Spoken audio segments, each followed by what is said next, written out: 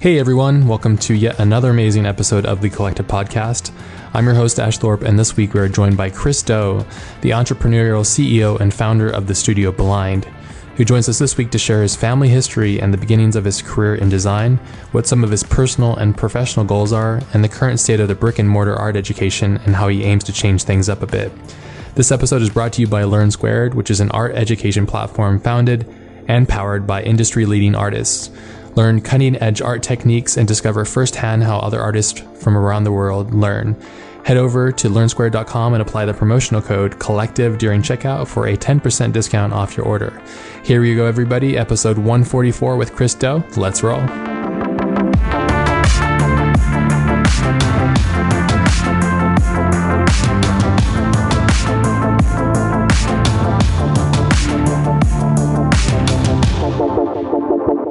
Awesome. Well, first and foremost, I know you're super busy, so thank you for coming on.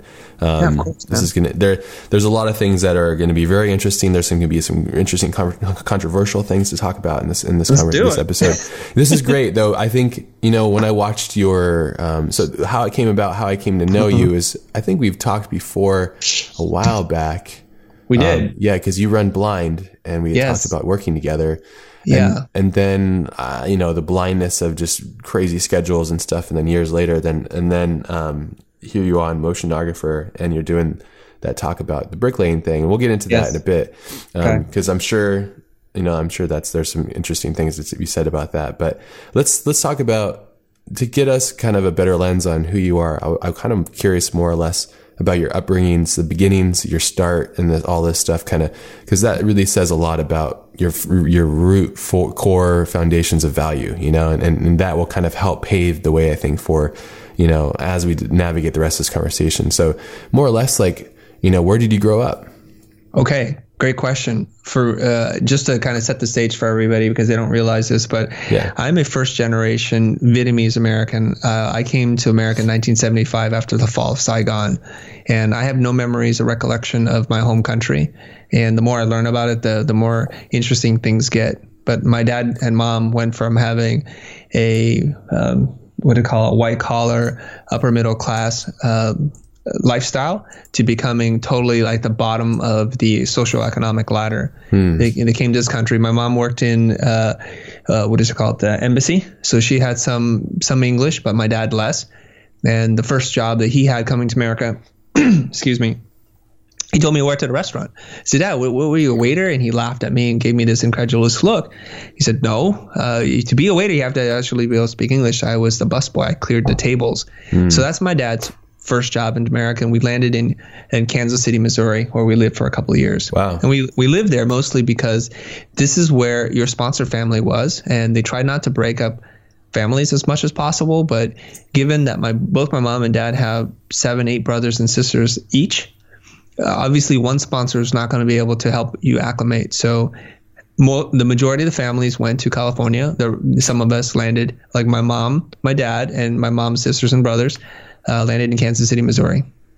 Wow. And that's where we were for a couple of years. And then we moved from there to California and thankfully rejoined with everybody in San Jose. So I grew up in the Valley, Silicon Valley, and, going from a lower class neighborhood to eventually being an upper class neighborhood throughout the span in which my dad's career went. And he went from being that busboy, very humble beginnings, to becoming the chief engineer at a semiconductor company called Applied Materials. And my mom worked at IBM as a designer drafter. And she was working on old school equipment, drafting tables and drafting tape, drawing and laying out chipboards or circuitry. It's very complicated technical stuff. And I watched them both work really hard. My dad, most of the time, would wake up and go to work and come home. And he would get up before dawn and come home after the sun went down. And that was his life. Wow. And we saw him on the weekends. We saw him at night at the dinner table, but it wasn't like we spent a ton of time together. And that's kind of me just kind of figuring things out. And I can remember from a very young age, this kind of entrepreneurial thing. I didn't know what that was called, but I had a desire to make money because I very selfishly desired things. I wanted things, and my parents were very conservative and frugal about their money. And they needed to be, even though they had money. I think that's what I later discovered in therapy, is that the refugee mindset is you never know when you lose it all. Yes. Again. And so you it affects your psychology, and then it impacted me as a consequence. So I was thinking, man, I want to hustle. What can I do as a kid? I was thinking when I turn 15 and I can get a worker's permit, I can start working and earning the minimum wage and do whatever it is I could. But until then, what can I do? So I tried to do every single thing you could imagine, from going door to door to sell magazine subscriptions. Totally failed at that because ultimately I'm a very introverted, shy person. Very difficult for me to go door to door. And so I wound up just selling subscriptions to family, friends, and friends of family. And so that's a limited circle. I was not that kind of person who could just go out and do that. I love fishing. I would try and catch crayfish in the creek and sell that to people. Anything I could make, do, or wash cars or clean somebody something, it didn't really matter to me. I just wanted to hustle and make a buck. And so that's kind of like me in a nutshell in terms of my entrepreneurial drive. And I've worked every odd and end job. And I want people to know this, because if later on we delve into this kind of thing where people think I'm an elitist, and I understand why they say that, about how I don't value the worker. I very much value the worker, because that was me. I was earning $3.25, I believe, minimum wage, working at the fabric warehouse, stocking bolts of fabrics. It was because it was the closest place I could go to work on my skateboard. And that's where. Then I worked at Arby's, doing French fries, the fry boy, coming home every day with grease on my face. 2 weeks later, I quit. I worked as a stock boy in a grocery store for my girlfriend's parents. I did that. And then I worked at a silk screening place. I worked at a desktop publishing place, and in the back, a company called Zebra Copies. It's like the Kinko's. I remember that. Yeah. Yeah, in San Diego. That's where I was doing. Okay. I had every kind of job you can imagine. Yeah, and me too. Yeah. The closer I got to doing design work, using my brain, using my creativity, the more I can separate myself from just pure muscle and labor. I found more fulfillment. And so it started to lead me down a path.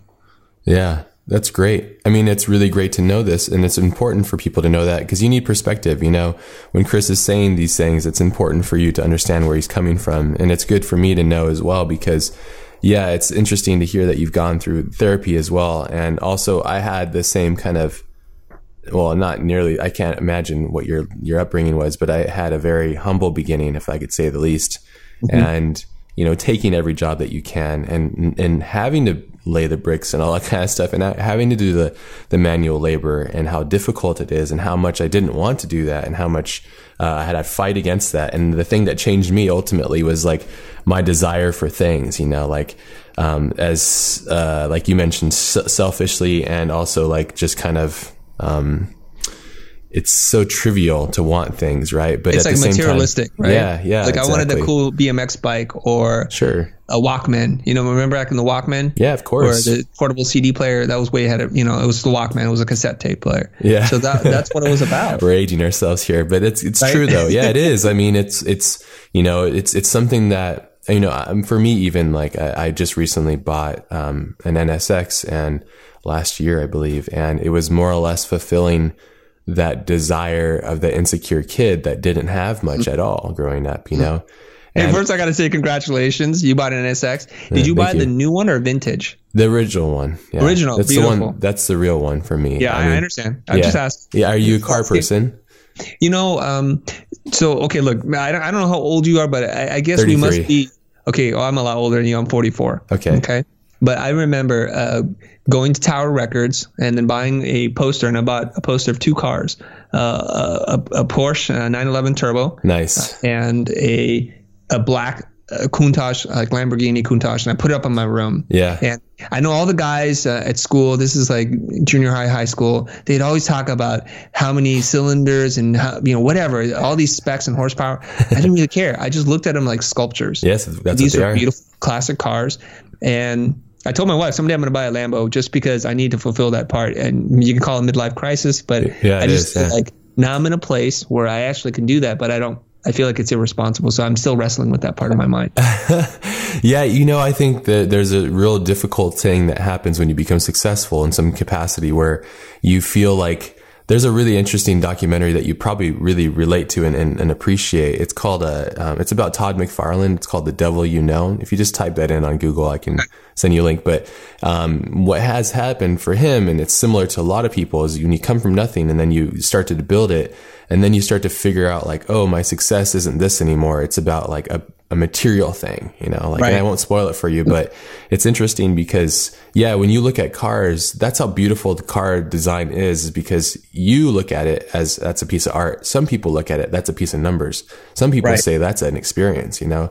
For me, it's like all of the above. It's like a piece of art, a machinery, like all of those things combined into one thing, but it also nourishes that insecure child inside of me that's like, you're doing okay and you can do this. And I grew up thinking, and everybody around me told me, like, if you're going to do art, you're going to starve, you're going to suffer. Because my whole family was way better than I was at art, especially when I was a kid, and they couldn't make it. And so I would always think like, man, if I'm going to do this, like, I'm going to suck. And so it makes me work. Like, people always say, like, why you work so freaking hard? Like, how is it? And I think I think probably should go to therapy now. Yeah, because I think there's some kinship that happens between us, you know? So, and I've been insulted for like working too hard, or even like, just how I work, you know, it's just like putting in that much work and effort and outshining everybody as much as I can. Not intentionally. It's just what happens, you know, when you work really hard based on fear or whatever. But you mentioned something in the past where you're saying like the fear of losing it all. I think that's a very relevant thing. And have you kind of gone deeper into that and with your therapist and kind of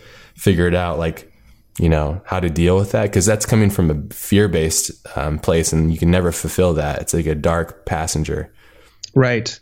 So the interesting thing is, she was trying to help me. She's a family therapist. And so she was trying to help me understand how your birth order, how your family structure, all those things impact who you are, and to kind of bring awareness to that. So she's saying like sometimes, because I was talking about how my dad, I can't even take him to a fancy restaurant, or I try to give him something. He feels really weird about it. Yeah. So I said, Dad, you're no fun. Where's my mom? I can buy her stuff and she's happy, or we go do experiences together. And she's like, you're paying. She's happy. She hugs me. She thinks, okay, my son works hard. I'm proud of you. But my dad just can't enjoy it. And it's just this kind of, the weight of the family has been thrusted upon his shoulders. Yeah. And so he can't enjoy money. I have no problems with that. I have no fear of losing it all, because my whole feeling is I come from nothing. If we go back to it, it's a place I already know. And so you're really comfortable with that? I am. I really am. And I talk to my wife about this all the time. That's tough. Now, she, oddly enough, comes from an upper middle class family, and her family's had money for the most part in terms of like her childhood. Her dad was a military pilot and then became a commercial pilot. So they lived really well. But her whole thing is all these things, it reminds her of home, safety, having a certain number in a bank account, or having a home. Because she told me before, if you really love me, make sure you buy us a home, because I'm going to feel comfortable in that. So when we did that, she's trying to figure out her next thing. But for me, I'm trying a new venture, or I'm pushing what I thought was the boundaries, and I don't even care about money. I don't know what's in our bank account. I don't care about any of this stuff. I really don't. And every time I ask her, let's make this risky decision. During the recession in 2007, we were hiring. Not a good decision, but we were hiring, because it was the one time where I thought, man, every time we want to hire somebody, we can't do it because the job market is so competitive. They don't want to be hired. It costs too much money. So of course, 2007 hits. We're in the beginning of the recession, 2008, right? And it's getting really dark. And I told my business advisor, business coach, I said, I'm going to hire people. He's like, you're a little crazy, but you have that right to do that. I have some money. Let's do it. Yeah. Hired 3 or 4 people, and it was painful. Oh my God, it was painful, because I was thinking, I can't let these people go now. I just hired them. Yes. And so I went through that. So when people are, right. So when people were zigging, I'm zagging. So I'm actually comfortable with that. And it's actually part of the dynamic, if you believe it or not. It is. Yeah. Yeah. It makes sense. Some people inherit from their parents, and then some people react against it, and just being aware of it all. Yes. So she was just trying to help me understand my parents. And so like, hey, slow down. She says, you're a runner, your wife, your dad, they're walkers. So the gap between you is where the friction is. So if they walk a little faster and you run a little slower, like a good brisk walk or a slow jog, everybody gets along. Because I'm always trying out new things, right? Launching companies, try that. That didn't work. I'm going to try this. It doesn't matter to me. And I have this fundamental belief in self. Wipe it all away. Take it all away. I'll rebuild it. I'll rebuild it just faster. It doesn't matter. Put me anywhere. And that's why I've always been able to go out on my own, go buy a building or do whatever it is I needed to do and say, you know what, what's the worst that can happen? I'm going to be jobless? No, I'll go get a job somewhere. That's always like the parachute. Yeah. You know, I'll work in corporate. I'll do whatever. Or you'll build your own job. At this point, you understand how to design that. So, yeah. Right. Because you know the fabric and the formula, basically. Because once you understand that formula, if you go from being a fry cooker at Arby's to running your own company, you know the difference between that, you know, and you understand it. And therefore, you probably could do whatever you wanted because you can manifest, you know, and that's really the core. The analogy of walking and running is beautiful. I think that's great because I have that with my wife as well. I'm constantly sprinting. I see that. Yeah. But my wife's like, and everybody I know is like, dude, chill out, man. Like, just calm down. Even like very close, high, you know, business partners and stuff. They're just like, you know, you need to chill out, dude. You know, like, well, why are you running so hard? You know, and I think a lot of it's fear based. You know, so it's really good to know this though too. And I think eventually, if I don't burn out, I will end up learning how to jog and walk as well. You know, and I think when life is best is when you're doing a nice blend between the two. Unfortunately, for extreme people like ourselves, life is usually in the middle. You know, right. You know, that is the way it is, right? So it is. It's a bit of both. Yeah. There's that whole idea of grading on the curve that the schools are set up for the median. You know, they want to get everybody to the middle, and people on both ends of the spectrum are often misunderstood. Yes. So people who are high performing, high function, or work at a particular speed are looked at like, oh, you're being overzealous. You're a workaholic. They put all these kind of labels and terms on it. And in some instances, it's true. Yes. I suspect it's not with you or me or some of the people that are listening to this, where my normal is, this is just my normal. This is true. My wife, you know, I'll give you a sense of our relationship. You may or may not be able to relate to this. I think she was dealing with, she has a kind of a side hobby she makes of kind of gourmet Rice Krispie treats, and she gets an order and she's kind of stressed out over. I'm like, honey, you work for yourself and you're baking goods and you're stressed out. And she goes, yeah, I got too many orders. And then she sees like one little nugget of the stressful situation that I'm in. And she's like, how do you even process all this? I'm like, process what? The stress. I'm like, that's not stressful. None of it. This is like, I'm going to sleep like a baby tonight. Yeah. That's not, I'll tell you stressful. It's this other thing. But our tolerance for risk, for work, for stress, for grinding, for, you know, even for like not running on little sleep, none of that matters. None of that impacts me. Like I was looking forward to having this conversation with you where other people might be sweating right now thinking, oh my God, I'm gonna get on Ash Thorpe's podcast. What do I say? What do I do? You know, but I've been looking forward to this conversation for actually quite some time. Yeah, me too. I'm really excited about this. We've been working on trying to get this episode, and it's really interesting. And I think that's interesting that we've kind of married into relationships that are quite contrarian, you know, and how we've stuck with it. And that's, you know, like, you know, I take marriage quite seriously. And when you make that vow, you do your best through the thick and the thin to stick with it as best you can. I can't judge anybody if they don't work out, and whatever it is, what it is, you know, it's not the one thing I learned about life too is you really can't judge. Unfortunately, you can't, as much as you want to, as much as your mind wants to, you just can't. You just have to kind of accept the world around you for being what it is and the reality. And perception is your perfection, you know, and how you perceive the reality around you. Just as we did in the beginning of this conversation, how we were, you know, having to deal with the perception around us, just the negative energy of the world right now. But changing that, we got to be the change, you know, and constantly trying to be. So it's really interesting though. Yeah. I think the level of threshold on stress is really quite interesting. How do you adjust and has it come with time, like dealing with the pressures? And I want to talk about that. And I also want to talk about the pressures of hiring people and all that very interesting dynamic, because it takes a very certain type of person to take that responsibility on. And I don't think a lot of people give credit to that, because that's a huge burden. It's very, very tricky. Of course, people can say like, oh, you get paid for them and blah, blah, blah. So who cares, you know, but no, it's different. It's a very different thing. People that aren't in those shoes, easy to quick to judge when they're not the boss, you know? So. Now, in case somebody's listening to this later, I just want to give them context. Today's November 9th. in case you guys don't know what we're talking about here. And we don't want to get too far into that. No. Right. But today's November 9th. And I do want to just jump on top of what you just said in terms of judging. As judging as I may appear to be, and as opinionated as I am, and sometimes controversial in the things I say, I feel like I've got no divine right on the truth. That you and I may disagree about 100 other things, and that's your prerogative, and we can have an informed, smart, spirited conversation about it. Sometimes the things you say may shape me, and sometimes I may shape you, but I don't feel like I've got a right on the truth. And so I feel like, you know what? There can be 100 people, there can be 100 truths. I was raised Catholic, but I'm no longer practicing Catholic, but I think maybe I'm right. Maybe you're right. Maybe your God is the right God. I don't know. Who knows? And so I don't want to have that arrogance to say that my way is the way.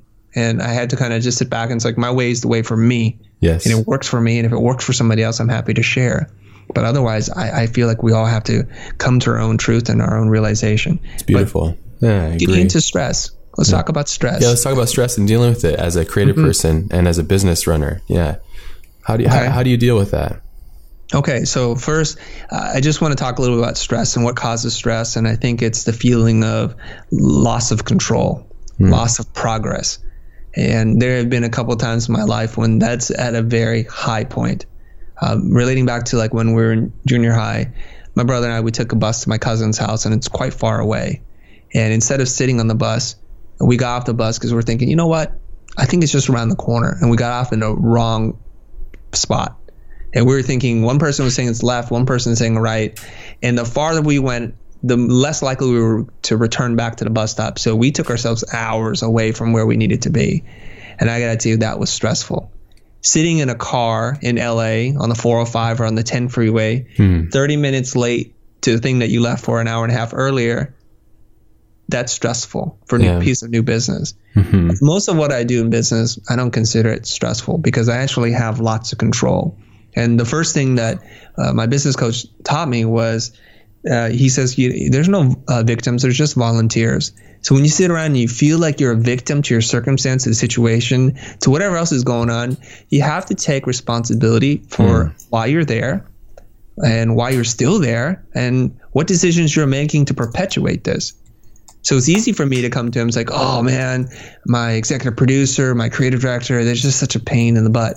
Then he would smile, listen, and he's like, well, who hired those people? Oh, that would be you.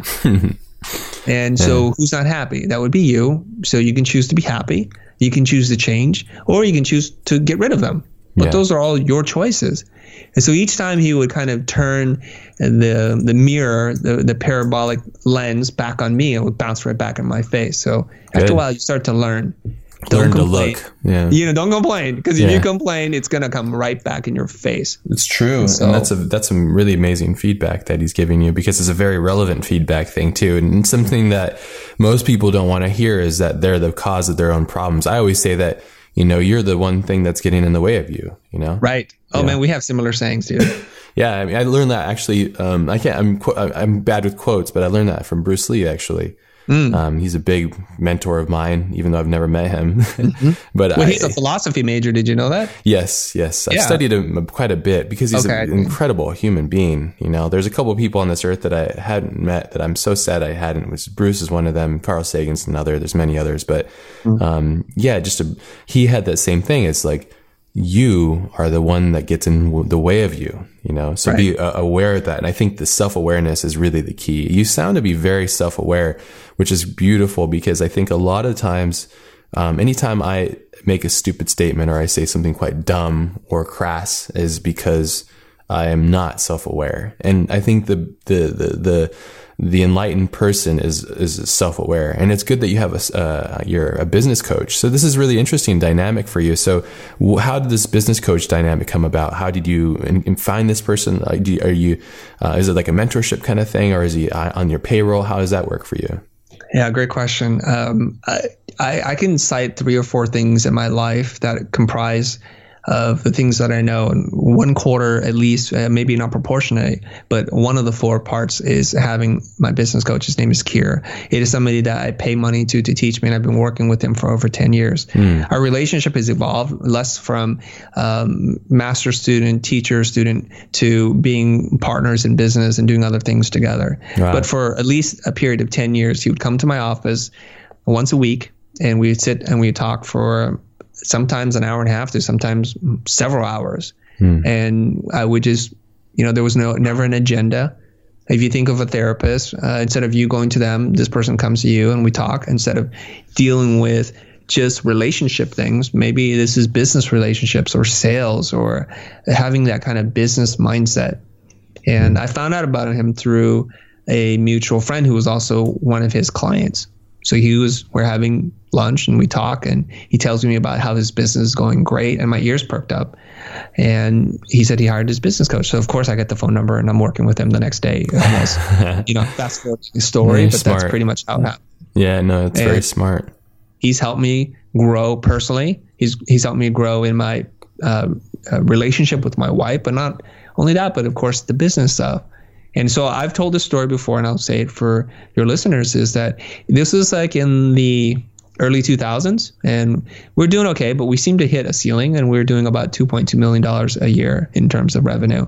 This is before the proliferation of motion design studios on every street corner. Yeah. Okay? Talking about there are maybe a dozen or so credible motion design firms in the country that we would bid against, and that was it. Yeah. I knew them all. Either personally or just people through, it's not that I didn't meet any of these people. So that first year he worked with us, we went from 2.2, which we couldn't seem to get past 2.4 to $3.8 million. So in that first year, he helped me to change and to grow. Yeah. And it wasn't that he found us a client or put together a killer sales plan. He just told us that our approach to pitching business was all wrong. Yeah. So he started to help me understand what the pitch process was like, even though he's never pitched and he doesn't do what we do. Sure. It's fundamentals, though, is what you're getting at, which is important. And he has an outside perspective, which is sometimes we need, because a lot of times when people are just looking at themselves and they're kind of inundated with their saturation, they can't see outside perspective. And it's quite genius, actually, and really smart. And it's really cool to hear that you've gone that far. And I love how transparent you are, too, which just shows your confidence, which is great as well, too, which is... Yeah, it's just kind of a thing that I try to be as much as I can. People ask me what I charge, how I charge, all that stuff. I'm very transparent about it because there's no reason not to, So, because I think also that kind of information needs to be shared. When we talk about the very sensitive subject that I'm sure a lot of people get up in arms about, it's just like, the cost of things and being an artist and charging for things and, all these like those faux pas that exist in this thing. It's really interesting because you need to have both. Again, to talk about being gray, there's the black side and the white side of things, and then the gray is the blend between it. It's the balance of the yin and yang, and I think you need to have that, especially as an artist, and especially as anybody that exists in this world. You should have a good understanding of all these different pieces, and unfortunately and fortunately, you need to in order to thrive. And like what Chris is doing here, like I think it's really interesting having like a mentor from an outside perspective, give you advice in order to help you achieve whatever goal it might be.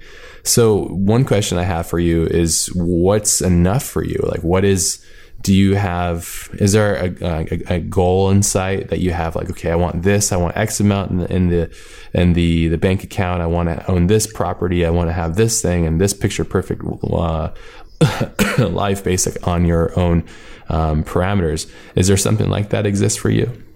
I would say that there is. Now, I have a financial advisor who's different than my business coach, and I asked him, how much longer do I need to work to never have to work again in my life? I did that too. All right, so I asked that question, and he smiles at me. My wife's always a little concerned, and his name is John, and my wife will say, John, don't tell him what he wants to hear. And she's like, she wants me to work. And he looks at me, he says, given how you guys spend money, which is not a lot relative to the money you make, I'm going to tell you right now, Jesse, my wife, you're not going to want to hear this, but you can retire right now. That's awesome. Okay.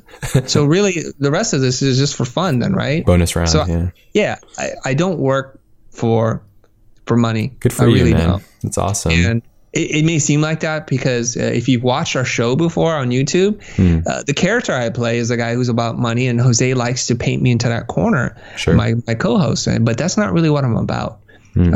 I want to provide for my family. So I want to take care of my wife. I want to take care of my kids, and they're already taken care of. I created a college tuition fund. They're both ready to go. We've been contributing to it since the day they were born. So it's really the same thing. Yeah. Right.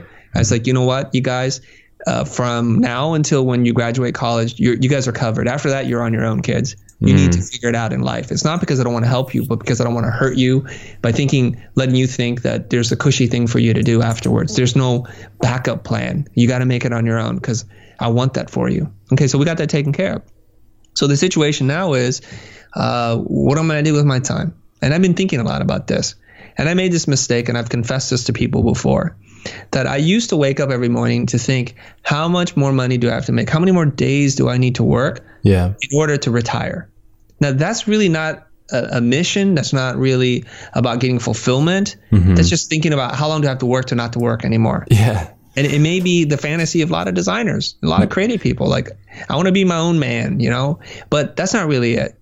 And I've really now found what it is that's my purpose, something that drives me, that'll keep me going until I'm dead. And that really is, and if you forgive me here a little bit, if you just go with me, please. It's like, there's this idea that I was at the right place at the right time, and I was able to capitalize on it. And I've made more money than I have a right to make. So this idea of wanting to be a millionaire wasn't enough for me. I want to be a billionaire. And I've said this before. I don't want to be a billionaire in terms of numbers you measure in a bank account, but in terms of lives I've touched for the better in a positive way. And that's not an original idea. That's from Jason Silva, Mr. Flow from the Discovery Channel. He talks about the new billionaire is the person who's going to impact 1 billion lives in a positive direction. People like Zuckerberg who've made gazillion dollars, who have pledged to give 99% of his income away. That to me is the new billionaire. And that's a thing to aspire towards.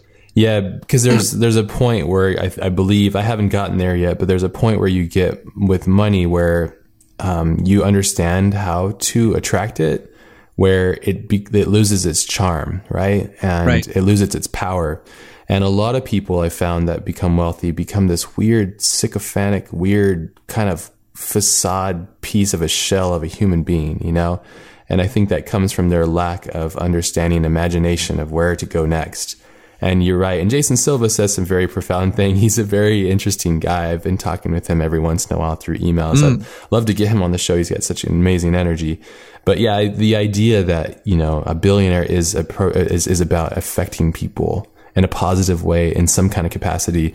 But the thing I really admire about you is you're not afraid to create the controversy in order to shake things up and to get to people thinking. I see what you're doing and I find it really interesting because I'm like, the people, even on let's say the Motionographer, how many people got up in arms in the commentary, And but I said, that's great though, because, sometimes people need to say this shit, it needs to be said.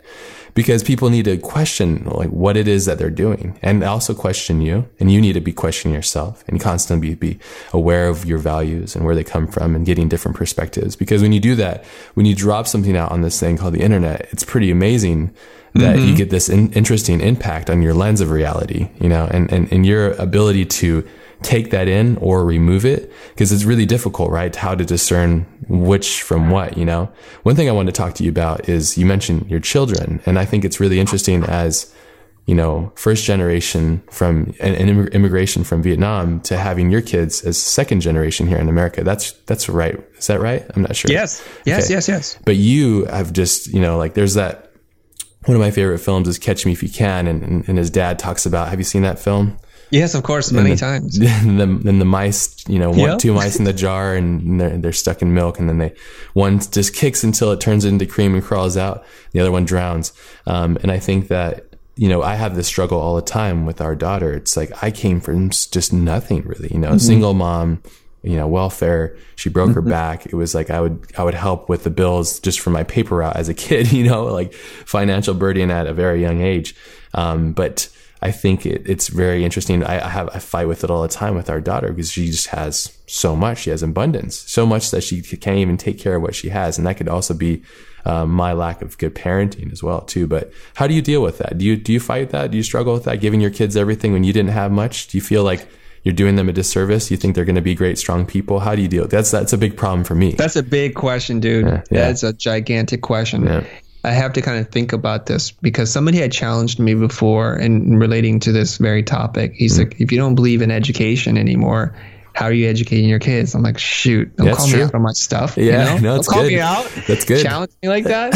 Okay, so let's talk about money. My kids had we were just talking about it. Like my wife's like, we're going to buy him the new iPhone. I'm like, that's $700 for his birthday and for Christmas. You know what I got? I got like a laser gun for $39. Are you kidding me? Like, how has everything changed? It's changed significantly, yeah.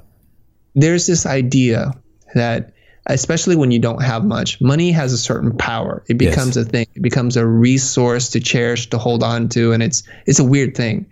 To me, money is like water. It's like air. It's like the grass that grows on your lawn. It's infinitely replenishable and renewable. It's nothing to cherish, to worship, to fear, to crave, or to desire. I wanted to make it a nothing. And I have to kind of be careful because I have the maturity to look at it that way. And I'm sometimes concerned about my kids, but we have because they don't. They don't. Yes. They're like, let's buy this. I'm like, you guys paid for full price and you did zero research, so you can spend your money on it. Yeah. And I often pull that on them to say like, okay, how much did that cost? And so how long will that take you to earn? And we're trying to develop some relationship for them, but I also don't want to artificially punish or create a weird association with money that I don't want them to have, because I want them to be fearless in life. Yes. There's another thing that I'm sure you have a problem with as well, if you're somewhat similar to me, is that as a kid, when you ate food, you sat down to eat, you eat everything on the plate because you're not sure what the next one is. And as we are growing up and we're successful and our families have abundance of food and all that kind of stuff, it's like, one thing I would do in the beginning, my wife was like, we have to stop doing that. We're going to turn her into somebody that's obese or give her some kind of problem. Because every time she would sit to eat, I'd like, eat everything on your plate, and it was this weird thing when she said, don't do that. My wife is constantly helping me be a better person. And, from then I was like, you know what? I'm going to serve you on a smaller plate. I'm going to give you smaller servings. So I feel okay. And then I'm not going to force you to eat all the food, because when I grew up, it was like, if you don't eat the food that's in front of you, you're not sure when the next one's coming, Right. And it wasn't, I don't want to make it sound like my childhood is horrible. It was filled with love. That's the key thing. And that was filled with experience and travel and just crazy experiences. But that was one thing I had a problem with. Do you have the same thing with food? I mean, did you grow up with like that too? I have the exact same thing. It's funny how we're talking across the internet, but I could be talking to myself right now. Yeah. Our thing wasn't so much that we didn't have food, but there's this idea of waste. Yeah. Oh, I have a big problem with that. It's just like the biggest sin. Like, don't waste. So it turns you into a hoarder. It turns you into a lot of different things, right? Yes. So you have to kind of be aware of that. The way I handle that with my kids is to say, you put whatever you want on your plate. That's about responsibility, about gauging your own appetite, all these. I'm not going to put it on there for you. You put whatever. So if we go and we travel, we go to some kind of buffet restaurant, which often happens in a hotel. I say, you can take whatever you want, but what you take, you got to eat. Because I don't want you to take it and take, and you don't like it, and then, or you take too much. I want you to try new things. So if you bite into something you've never had before and you don't like it, you don't have to eat that. That's totally okay. Yeah. But if you take like 4 portions of whatever, ice cream, you got to eat those 4 portions because you knew what you're getting into. Oh yeah, we've had interesting events at Soup Plantation. You have to sit here and eat that whole thing, and just like, being the bad guy, You're there. Yeah, but lessons in life. I think you're a pretty fit guy, aren't you? Yeah, I try to. Yeah, I was in jiu-jitsu last night, so yeah. So maybe that concept of eating everything on your plate isn't really. It's about maybe how you manage it. Yes. Oh yeah, absolutely. Well, the eating everything on your plate is a big problem. Yeah, I think that's a big problem. But it's actually tied to that. So I find it interesting. I'm soaking up all this stuff. I grew up without a dad, so I didn't have a father figure, and so as I navigate becoming a parent, I'm constantly trying to figure out who is this guy. The closest thing I had to a parent or to an older male in my life was my older brother, who thought it was awesome just to torture me at all times, he got enjoyment of just like torturing me, and he hated me, because I was the one that took all the attention from him and stuff. So yeah, I don't know. It's really interesting though. But I have that quarrel in that problem with my daughter too. And it's constantly like, it's the one thing that I'm constantly learning. And I'm like, damn, I could just stay in my office and shred. I could kill it in here. But when I go out, it's like, this is very tough, like having to navigate this, and, right. Yeah. I don't know. I figured, I wasn't sure if you shared that same thing. So yeah, for sure. The thing that you can do, and this is the thing that helps me out a lot, is whenever something bad happens, I think we can react, or we can stop for a moment and say, you know what? I believe this is a learning opportunity. It's a learning opportunity, not only for my kids or my wife, but for me. Yeah. I want to sit here and think about this. I don't want to just react. Yeah, so I'll give you an example.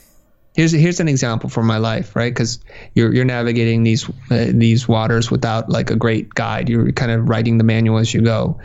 I came home one day, my wife gives me a look. It's like, oh, you got to see this. I'm like, oh shoot, I'm looking to decompress here. I'm not really looking for another thing to deal with. And she shows me it. She's like, did you see this?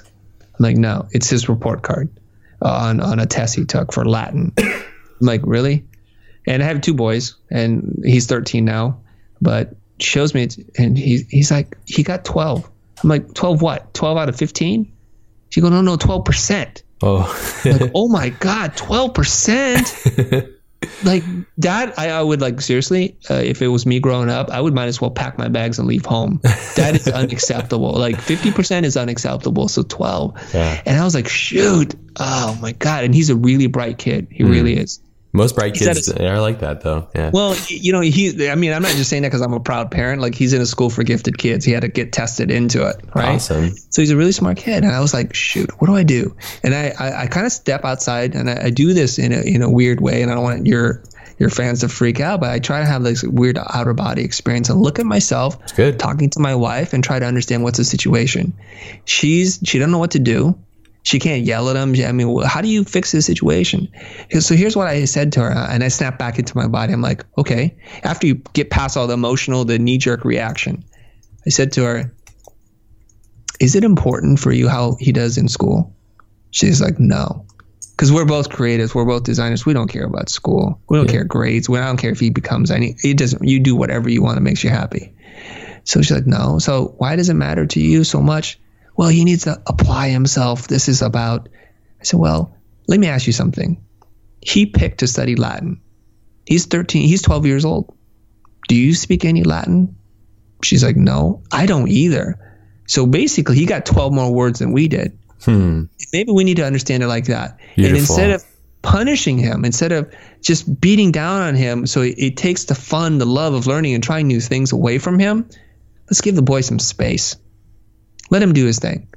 She's like, and it messed my wife up. Because she wanted to be angry. It really just of course she did. Yeah. Speechless, right? And she's not one short for words. So, and then I go to see my boy, and I was like, hey, buddy, I saw that you did 12, and, I think we can do a little bit better, but let's just work on that. That's all I did. It wasn't an angry thing. And I said, Mom wanted me to talk to you, and we had our talk. Okay? Keep it up, buddy. I left. And you know what?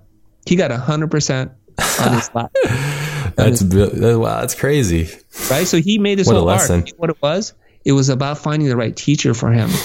Well, that's everything. That's everything. Yeah. It is, isn't it? Yes. But if we had pounded that out of him, if we shorted him that opportunity to love to learn, it's damaging. Like, yeah, it's totally damaging. And he's a crazy, overachieving, high-performing kid. He could have picked Spanish, which they're already learning. He could have picked another language, but he wanted to be like an academic. He wanted to learn Latin because it's the root of words. Yeah. What a nut job. I want to support that craziness, No, it's good. Yeah, that's beautiful. You've said a lot of interesting things there. I find to be very amazing. And I think it's really great.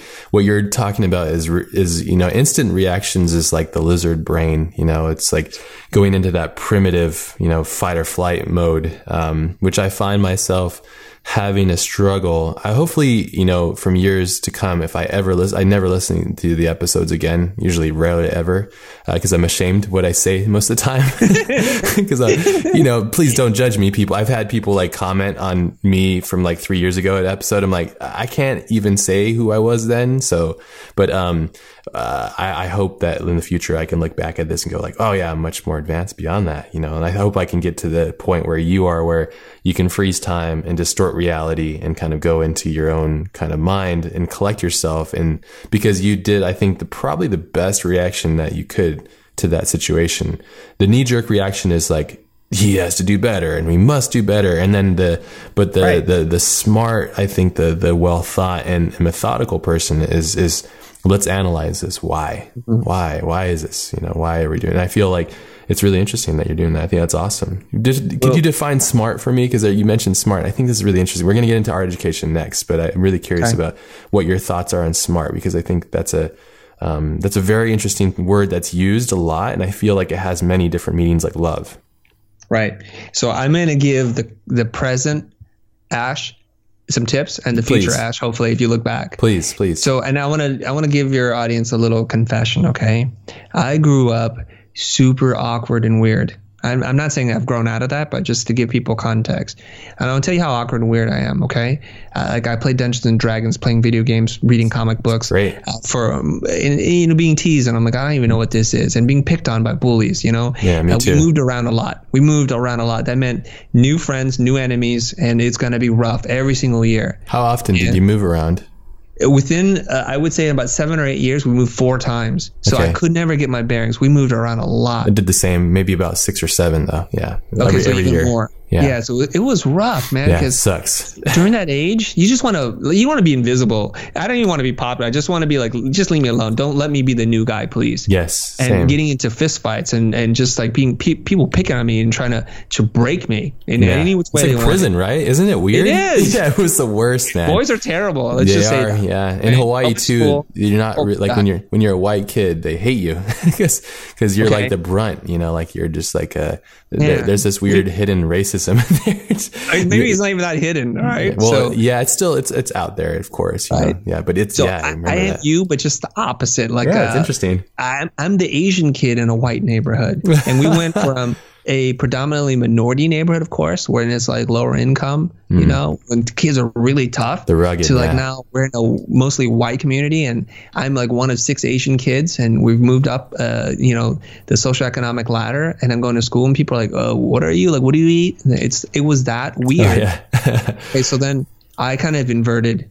I just moved into myself and my own mind, and I always dreaded talking to people. I look at the floor. Yeah, like people would say, "Hey, how's it going?" I didn't know how to respond to that. So I'm super awkward and weird. But there is a silver lining to all of this, and I think it's part of what makes me me, and I suspect it's what makes you you. I was reading an article on this about resilience as a measure of self-confidence. I like this article. I think I read the same thing. Yeah. Was it in Time magazine or something? I believe so. It's an older article. That article just spoke to me. I'm like, that's my life. Yeah. Oh my God. Same. Yeah. They talked about orphans and how more of them turn out stronger and successful than you would imagine. So I looked at it like back then as a person who, you want to wallow in your own self-pity. And you think, oh God, it's so horrible. My parents move around all the time. But actually, it made me really tolerant to change. Yes. And if I crawled inside my own brain and started to figure out what is it that I'm thinking, because I'm not talking to anybody right now. Who am I talking to? So the human mind is such an amazing adaptive thing. Yes. It can adapt to anything, and it depends on who's driving that mind. But you and I, we became stronger, we became tougher, and we started to figure things out. You have to. Other people break. So there's always that part. So I don't want to belittle anybody that's gone through a really tough situation, but it really lets you figure out who you are. Oh, yeah, absolutely. Well, what it does is it helps you test the parameters of your own reality, and it makes you analyze what it is around you and how you can perceive that and also go past it, So, yeah, I mean, growing up is very tough, like having the fist fights and having to, I didn't want that either. All I wanted to do was hang out and draw and read comics. I was awkward too, very shy. You mentioned shy, and that's something I wrote down here. because you don't seem shy anymore. And I'm the same way. I was very shy growing up too. It was like, head down. Unless I'm around somebody I know, but for the most part, I wouldn't engage in conversation with people because I just didn't have the confidence or want to, because I didn't care to. So, but now you're not shy. You run a company, you're constantly on the internet, which can be incredibly challenging for most people because the internet is so savage, and you're out there kind of. So how did you get past being that shy person, that shy kid? Okay. I'm making some notes here because we're touching on so many different things. I wrote down smart is going to be another thing too. Okay, we'll get into our education. I won't forget it. I want to give you some tips, right? So in that situation with my young boy, I could react. I could feel like, how do I want to process this? I could try and console my wife, or I can fight with her and say, you're being crazy, or I can go and discipline my child. But there is a tool. And whenever you find yourself in a situation where you're like, am I really thinking clearly about this? All you have to do is ask yourself why 3 times. And this is in a TED Talk. I forget who says it, but it's a CEO of a South American company that's very successful. And he said, he was walking around in a graveyard and kind of looking at people's epitaphs and like reading them, and saying like, here lies this person. He's like, what do I want my epitaph to say when I pass away? Mm. Then he says, well, why do I even care about that? Yeah. Because I'm dead. Yeah. So then he started digging inside. He's like, you know what?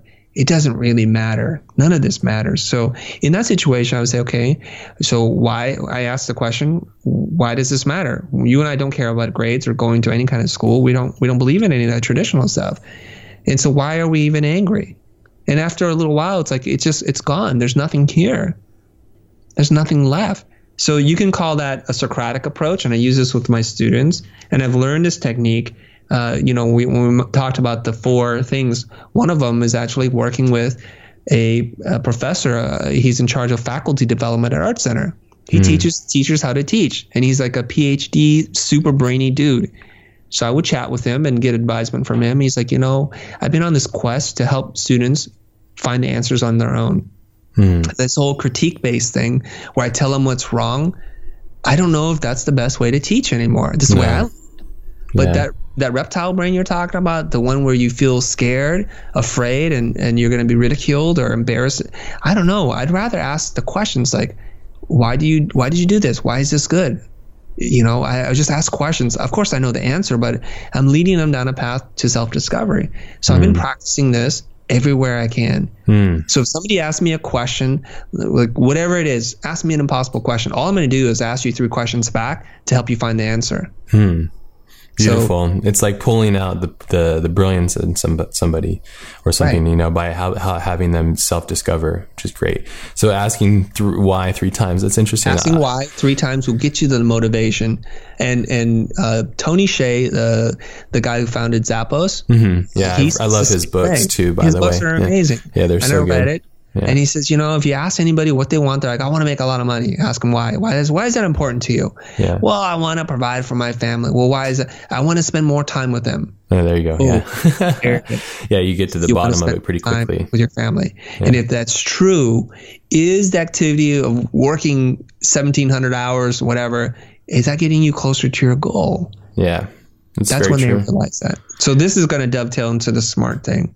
To me, people that are smart, or if you want to be smart, it's not about proving to anybody what you know using $6 words or whatever, polysyllabic words. It's not, versus like just very simple language. It's not about any of that. You demonstrate how smart you are by being a really attentive listener and helping people find their own way. Also curious, I would say as well. Being curious. Being curious helps. Yeah, that helps part of it. I think that's a big part of it. Yeah, I think that the people we would say as like when you think of the person smart, let's use Einstein for example. He was incredibly inquisitive and curious.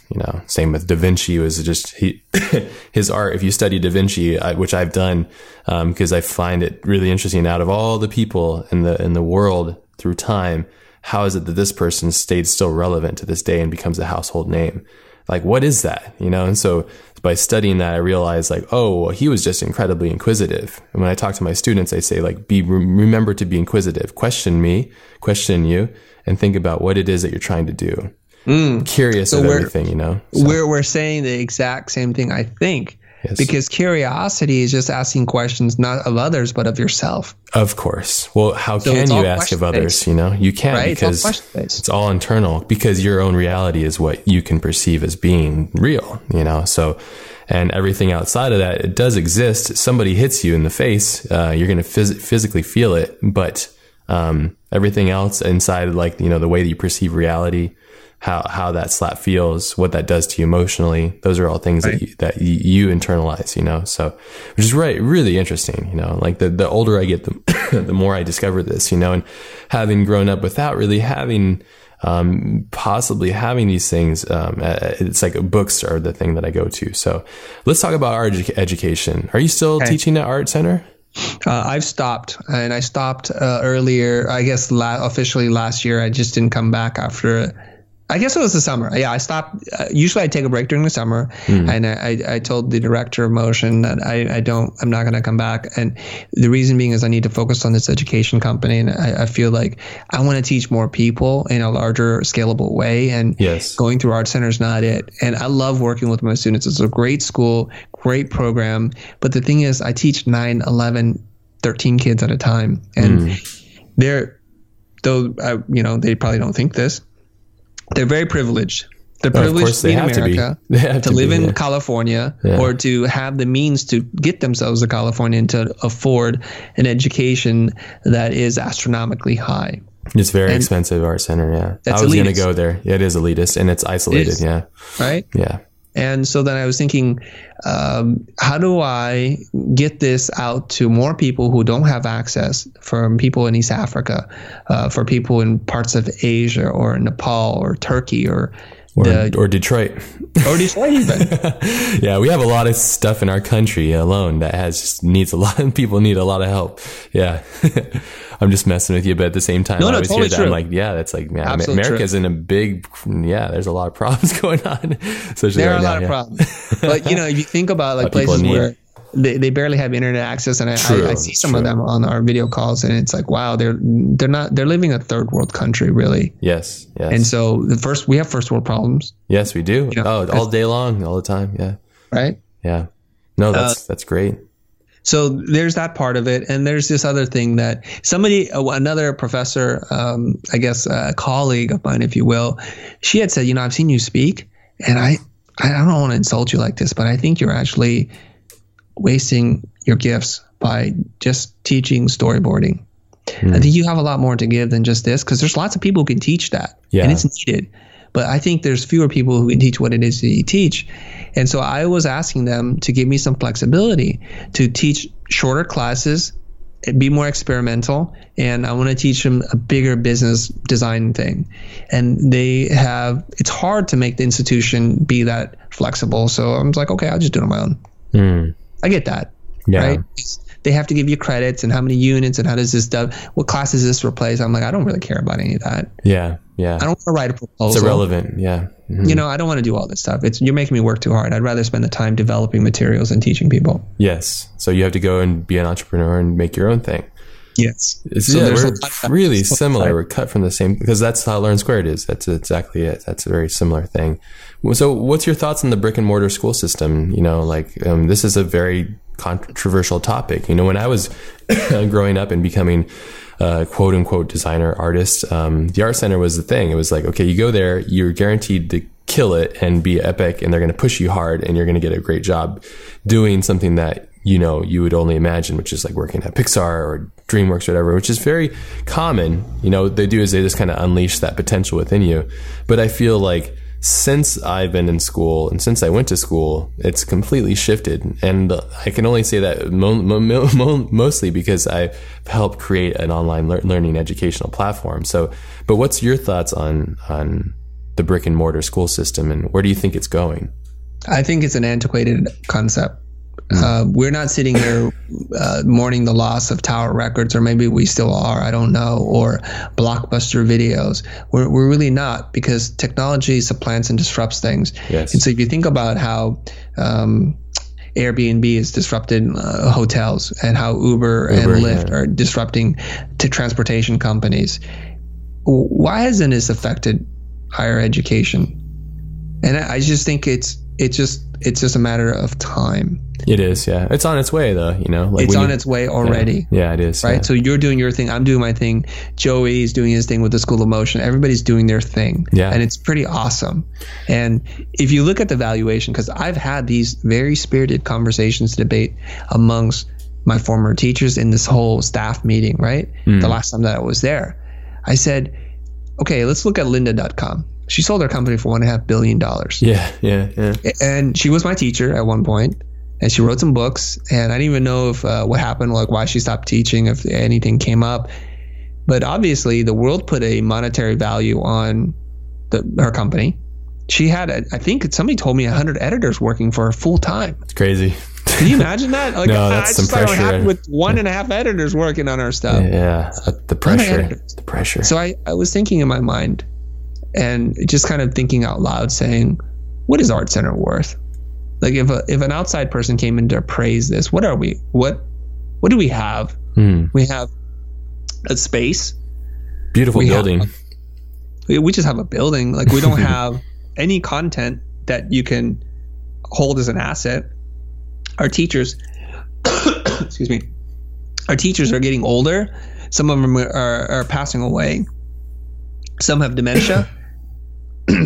What do we have? And if I were Lynda and I really wanted to get back into the brick and mortar game, I'd just buy Art Center for a fraction of what I got paid. Yeah. But she's smarter than that, so she's not going to buy it. No, of course not. Yeah.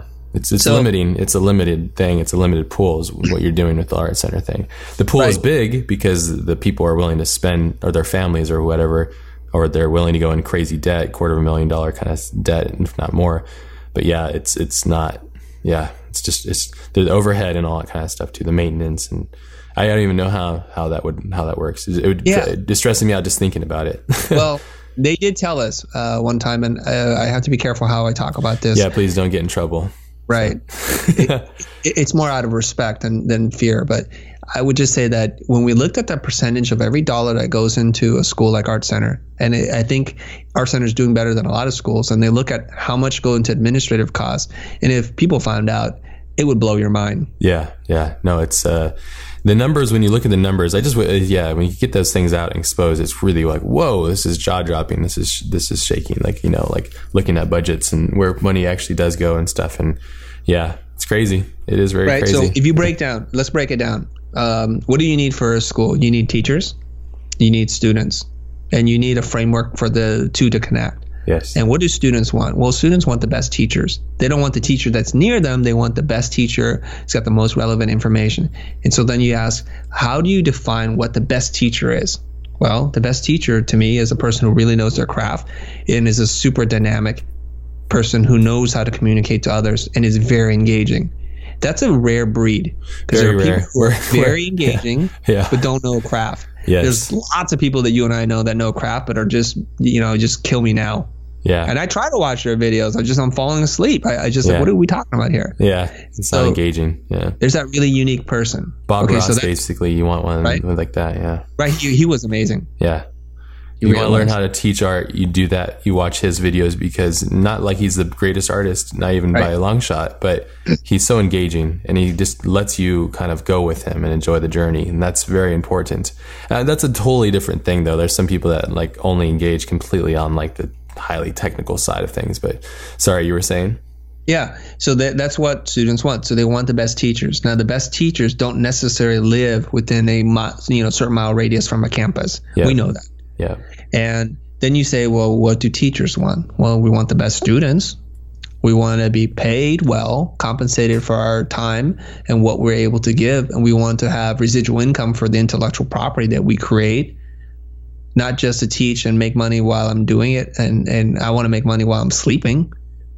And we want flexibility, because the best teachers don't want to teach all the time. I got a window here. I'm between gigs, or I've just delivered and I need a break from this. Yes. We want flexibility. So whoever can create the framework to bring all those components together will win this. And it is not necessarily one winner, but that's the thing. If you can solve that, you're going to do really well.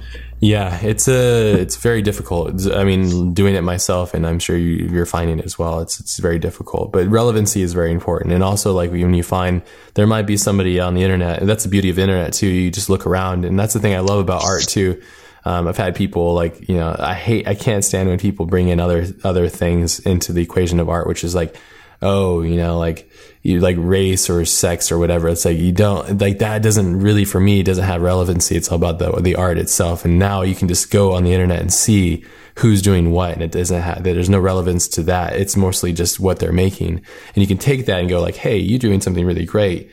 Would you like to teach this? And they go like, yeah, sure. And then you'd find out that they don't know how to teach, and so you have to teach them to teach, And I think that's what the guy at Art Center was doing for you, which is really quite interesting, which is somebody there that's helping people teach, because you need to have that psychological onboarder, basically. Yeah. So there's a definite dynamic to it. There's like, as you mentioned, like Blockbuster and Tower Records and all that stuff, how irrelevant they are now, and nobody's mourning over it really, except maybe people that like There's a handful. Sure, but they're just stuck in the past, really. I don't mean to be a jerk. It's insensitive. I agree. I think it was great when like records, you could pick them up and hold them, and you own them, and you had a CD, and it was like the art in there, and you read the lyrics. The way that we interact with music is completely different, and things are happening so fast. I feel like every day it's getting faster, and I feel like that's just a sign of me getting older. So I don't know. But the next question I wanted to ask you is, do you think you can even teach the word art, quote unquote art? Do you think it's possible? I know you mentioned talking about teaching creativity, but do you think it's possible to even teach art? And this goes back to, I think, the psychological question about our kids, and how we teach them to be people, and what we've gained, and how we might be doing them a disservice by giving them too much. Do you think it's possible to teach art? That's a really great question, and one that I've not put a lot of thought into. I've been so focused on the design of business, the business of design, so much so that I just, that's another level. And I look at maybe as kind of processing here, and who knows how this is going to come out. I think of, maybe you can't teach art. You can teach tools, and you can teach technique, and you can also teach people psychology and philosophy. But then it's up to that person to kind of put all those parts together. And I love, I went to a screening for one of the Wachowski films, and they were on the stage, and they were saying, to me, art is an invitation to look at the world from my point of view. That's a beautiful way. Yeah, it is. I like that definition. Yeah, that's great. Yeah. Right. And so first of all, do you have a point of view? So if you're a 14-year-old kid, now you could be a really mature 14-year-old kid, but really, I mean, what kind of point of view in the world do you really have? Okay, so I think it needs time, experience, values, and you just got to be able to have something first to reflect upon. So if you're an 18-year-old kid and you go to art school, I don't know if they're going to learn that. They're going to learn lots of techniques, different materials and making and craft. And I think that's great. But then at some point, that person has to put all that stuff together. Yeah. And that's the closest that I don't really think about this subject that often. So that's my take on it. No, it's what you're saying is very relevant. I think it's very important. I think we should always be asking ourselves that. I ask myself that as I'm teaching something. I'm like, can I even teach this? Is it even right for me to even try to teach this? I think, as I teach, I realize that there's so many finite decisions that I make internally that are completely bespoke to me that I cannot teach that. That's authenticity. And that's another thing I want to talk to you about is, what's your thoughts on authenticity, in regards to the creative field? Like, what are your thoughts on that?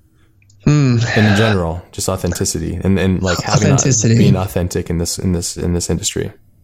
Well, is authenticity just being true to you and not trying to be something that you're not? Is Possibly. That what you think? Yeah, I think you're asking me the whys for my question. I get it. Right. I'm on to you. If you think about it, I'm a little reluctant to use very specific terms, and I'll tell you why. And authenticity, originality, and even creativity are often terms used to discredit somebody.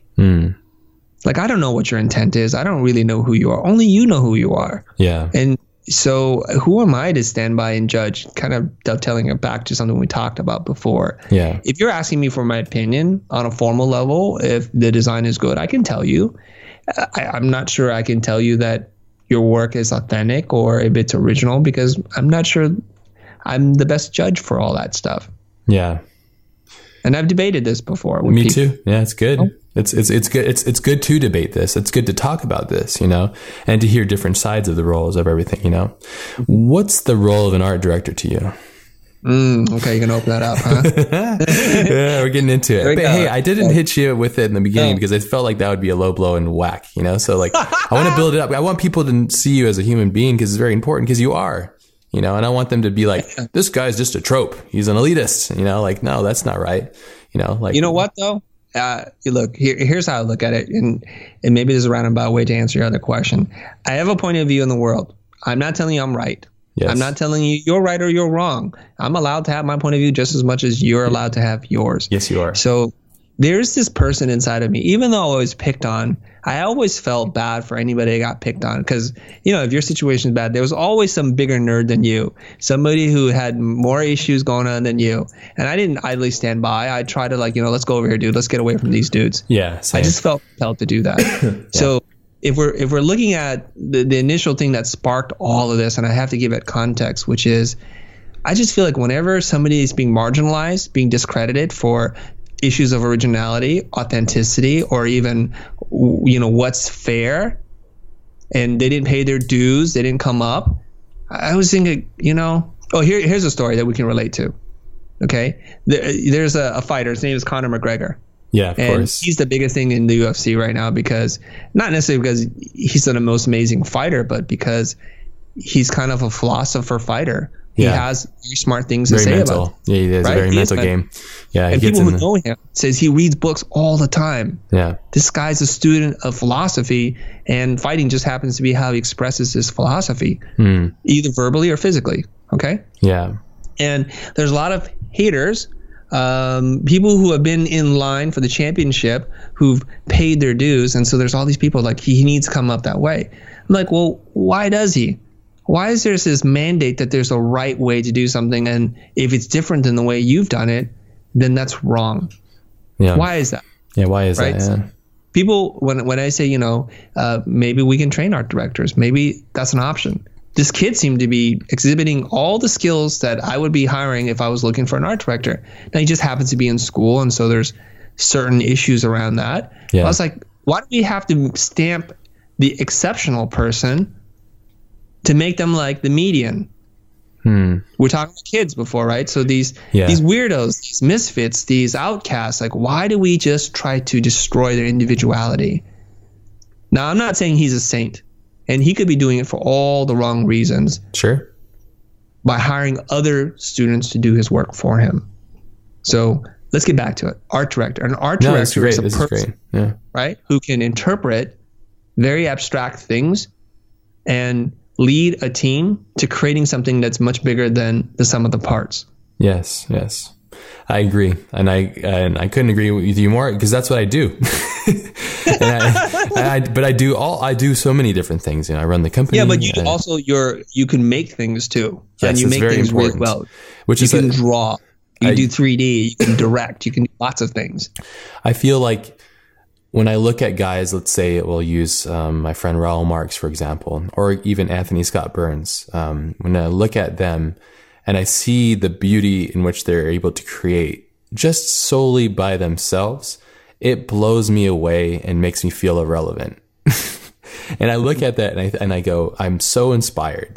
I get so inspired, and I think about, myself, and I go like, how can I stay relevant? Not in a competitive way at all. It's just more or less like, how can I play with these guys? I look at them as almost the big league, because in this industry, if you can go and say, hey, like, I can find the client, I can talk with the client, I can make the thing for the client completely by myself, that's pretty insane. There's only like 0.0001% of people that I think can do that, and that's really interesting to me.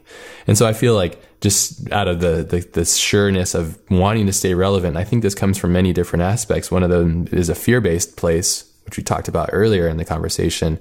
But I feel like for me, it's like, it's important for me to know like how to add a certain shader on a displacement or something, in Octane that would get this certain effect and whatever. And there's a relevancy to that for me personally, that if I lost that, it would really shake me up, I think, internally. And so I feel like it's really important because I've encountered, I worked for some really interesting people, and I've encountered the difference between the people that sit in the office and dictate, and the fear that brings them in comparison to people that actually are doing both of those things, and the power that comes with those things. And I don't want to cheapen either, because you shouldn't. I think they're both very relevant. Learning how to direct is very important. I think that, I had this debate with somebody online too, which is very stupid. Having debates online is the worst, especially Twitter. Twitter is the worst. It's like you have only a couple words to say something that would take a whole day's conversation to kind of get through. And It's just stupid. It's really dumb. I actually, anytime somebody tries to debate with me on there, I just delete their thing from me because I don't want to deal with it. I can't deal with that stuff. But when it comes to this kind of stuff, it's so dynamic and it's so difficult to navigate this stuff. But I feel it's very important to give value to both. And so let's get into it. We have, maybe if it's okay with you, I have about 12 minutes or so, if that's okay. But let's talk about the bricklaying concept and talk about the difference between these things, because there's a lot of relevancy to what you're saying here. And I think, I'm sure a lot of people got misconstrued since that event, since that thing that kind of came up. Has your lens changed on this? And if you're listening to this and you haven't heard it, there'll be a link in the podcast notes to this, but it's a motionographer article called Are You a Bricklayer? I think it's what it's called. Or if you just type in motionographer bricklaying or something, I think. Yeah. Okay. Now, have I changed? No, I have not changed at all. And my whole feeling is this, and I understand it. This is a microcosm of our universe, our reality here, is that there are a lot of people who have been oppressed, who have been treated unfairly, who are underpaid, treated without respect, not given learning opportunities, not given credit for the work that they do, only to be sucked up by some kind of hack that, for whatever reason, was put in a position of power and abuses the power to fulfill their own ego. And I get that. And I accidentally stepped into the hornet's nest and got stung, and it's okay. But that's not the reality that I live in. That's not the base in which I operate in. And if you talk to anybody that's ever worked for me, I'm going to say the majority of them are going to come back and they're going to say very positive things about how I work, what the culture is at our company, and how I treat people. So I get it. So what I accidentally did was I made a comment that struck a nerve, and it was a reaction to their reality. And for that, it's true. I have to think about, because I'm a passionate guy. I have a strong point of view. And if somebody wants to listen, I will share it with somebody. And so in the moment, the feedback I got from people is, it's not so much that what you said was wrong. It's just the way you said it. And I get that, because I talk about communication. I teach communication skills to people. Yeah. Long after they forget the words, they remember how you said something. Yes. You treated them. And enunciation and stuff. Yes. Exactly. So what happened was, this was something that was brewing up inside of me. I could tell. It was, and it was boiling over, because I wanted to schedule this meeting with Allison Goodman and Petrula Frontaika so we can continue a conversation that got put on pause on my brain. Yeah. Because it was brought up during a staff meeting, and I was like, am I the only crazy person here that feels like maybe we could look at it? Just like if that. I love your perspective on this. So about I thought it was brilliant. And not just about let's just make a design or focus on typography. Let's make something bigger than that. And I couldn't agree with you more. I think that's great. But we have to understand that the world around us, it doesn't. They're just to make a poster is something that would be relevant to somebody as personal complete success. Yeah. As even the lady that was in that conversation talking about how relevant that poster was to her life, Right. Absolutely. And they're two really smart ladies. Yes. And I have a lot of respect smart. for them. Yeah. They're coming back on the show, and they loved the discussion. It was awesome. Yeah. So we're talking about, we're November 9th, and there's this reaction from America about this elitist thing, but then they voted for the billionaire. So it's a simple thing. I get it. There's a lot of anger. Not they. Don't say that. Yeah. I know. There's things that people are feeling their lives are out of control. Yeah. And that's bringing a lot of stress for them in real ways. Yes. Right. Not being able to put food on the table, take care of their family, to fulfill their roles and responsibility. That's a tough thing. Very tough. So I stepped into that. And for that, it's like, I just chose the wrong way to say it. But in terms of the idea itself, which is, I believe there's different roles for everybody. There are people who are amazing artists who can do things that I'll never be able to achieve. Lots of respect.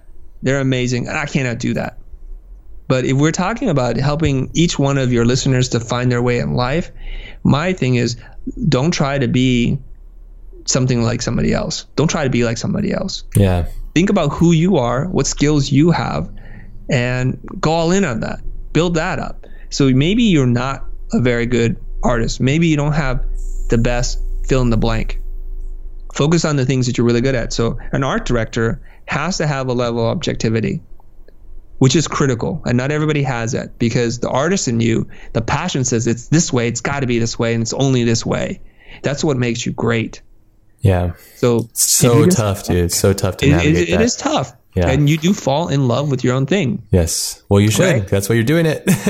Well, yeah. There's the what is it, the IKEA phenomenon, where IKEA's, relatively inexpensive furniture to build, but the act of building it, the act of making it yourself, makes you fall in love with your own thing because of your labor. Yeah, and the time investment. You appreciate it more than what it really is. It's like washing your cars and stuff. That's one thing I used to do. Right. That's very therapeutic, because it was like it was showing that, hey, this thing is relevant to me. It's relevant enough for me to spend a weekend day, like focusing on cleaning it and making it something that I appreciate, so right. Therapeutic thing. But yeah, it's very true, because you're giving it time and attention, which is very important.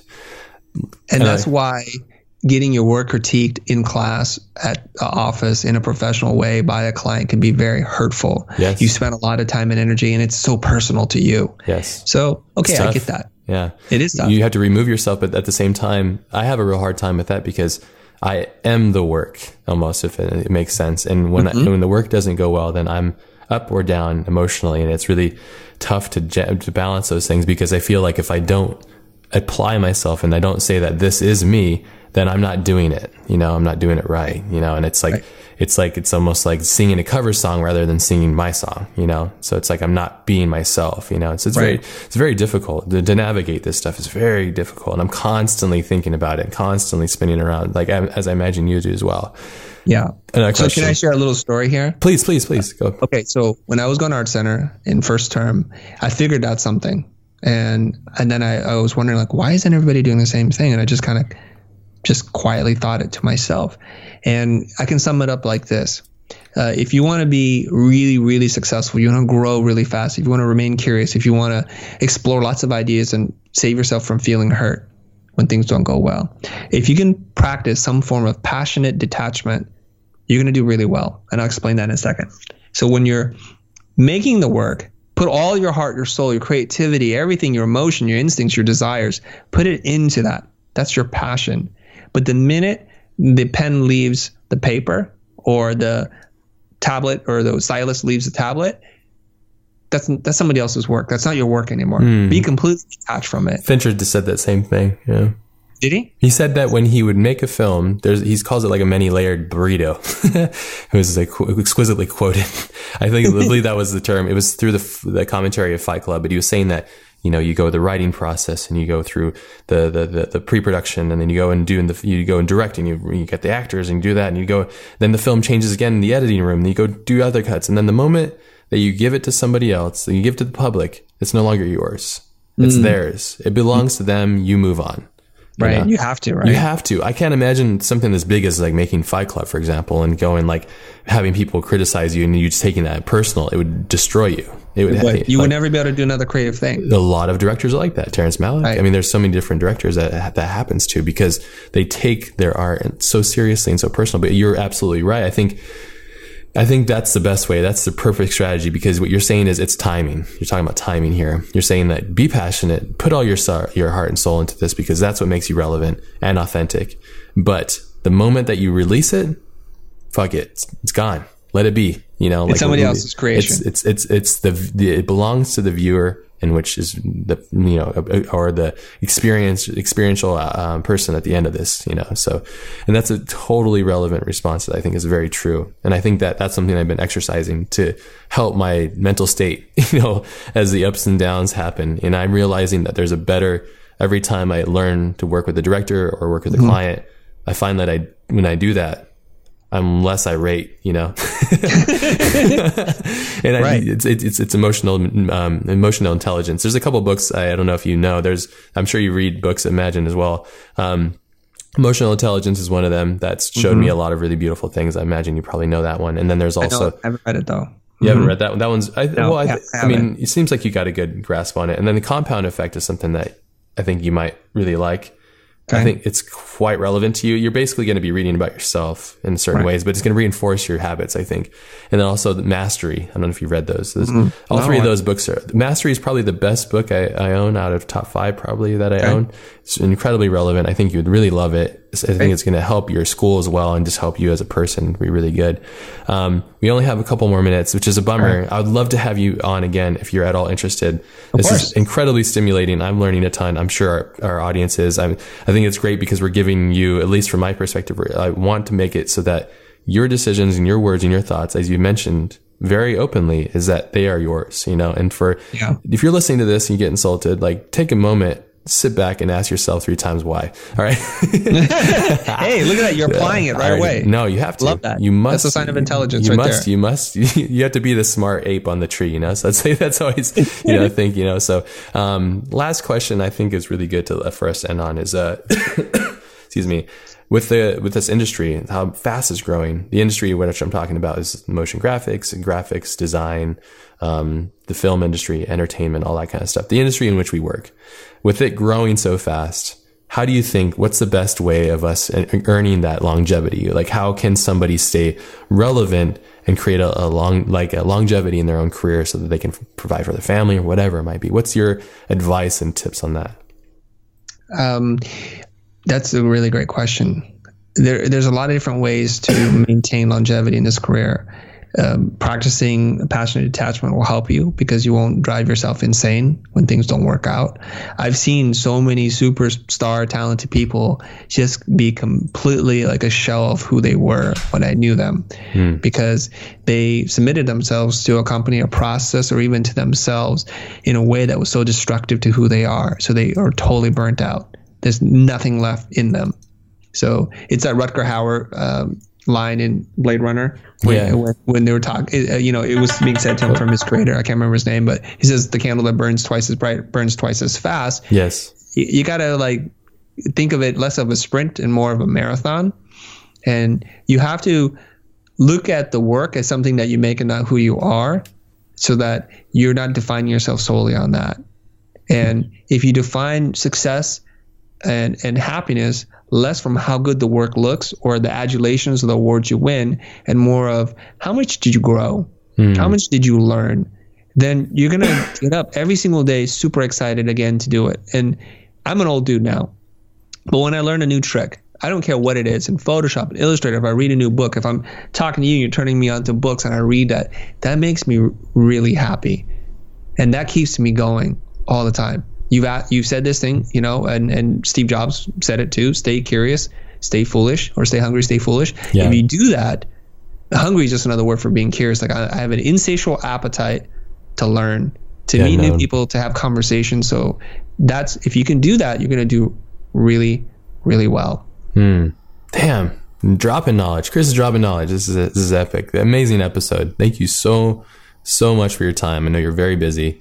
Really appreciate it. Incredible. I learned so much from this episode. I really appreciate it. Thanks for having me, man. Yes, I know you and I have been trading either tweets or something for quite some time, and then finally we got this thing scheduled. Yes. It's been a very long time. Long time. And I've been hearing stories about you and your legendary commute to Prologue and the day. We didn't even get to any of that, but I'm sure it's part of your story already. But I watch what you do, and you have an incredibly powerful following, and that's also part of the future. If you want to have a long career, I also would say to your listeners who feel like this resonates with them, to think about yourself less of a maker of things for other people, but a maker for yourself. You have a really powerful thing to share with the world. Beautiful. Find your own way to do that.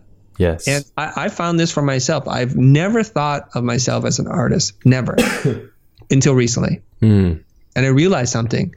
When I can create without compromise, that is a reflection of who I am, what it is that I do, I'm getting close to being an artist. Yes. And so when I make these videos, When I sit down and I write, I don't ask anybody for approval. I don't ask anybody to edit the copy. I don't see if like, will a client like this? I don't really care. I'm going to make my thing. I don't really want to compromise. It is selfish. It is self-indulgent. But I think that's people part appreciate that though. Yeah. Right. And I get to put it out in the world, as you say, detach myself from it. And instead of going to a gallery and critiquing a painting or a sculpture, people get to say whatever they want. Thumbs up. I don't like this. I hate it. You're stupid. You're egotistical, whatever it is. They get to say whatever they want. Yeah. And it's beautiful. That's it. That's my own little place. No, it's perfect. And you found it. And I think you're completely, this is your thing and you found it and that's your rhythm. And why would anybody say anything against that? Because you're not harming anybody.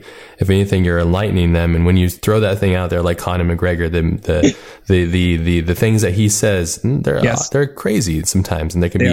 But at the same time, you need to question your reality. Think for yourself. Question reality. You know, like Timothy Leary. You know, it's like you need to do that always. You know, if you're not doing that, you're dead. You're dead, and you're wasting the best resource that you have, the most amazing thing that you get for free at birth, which is your mind.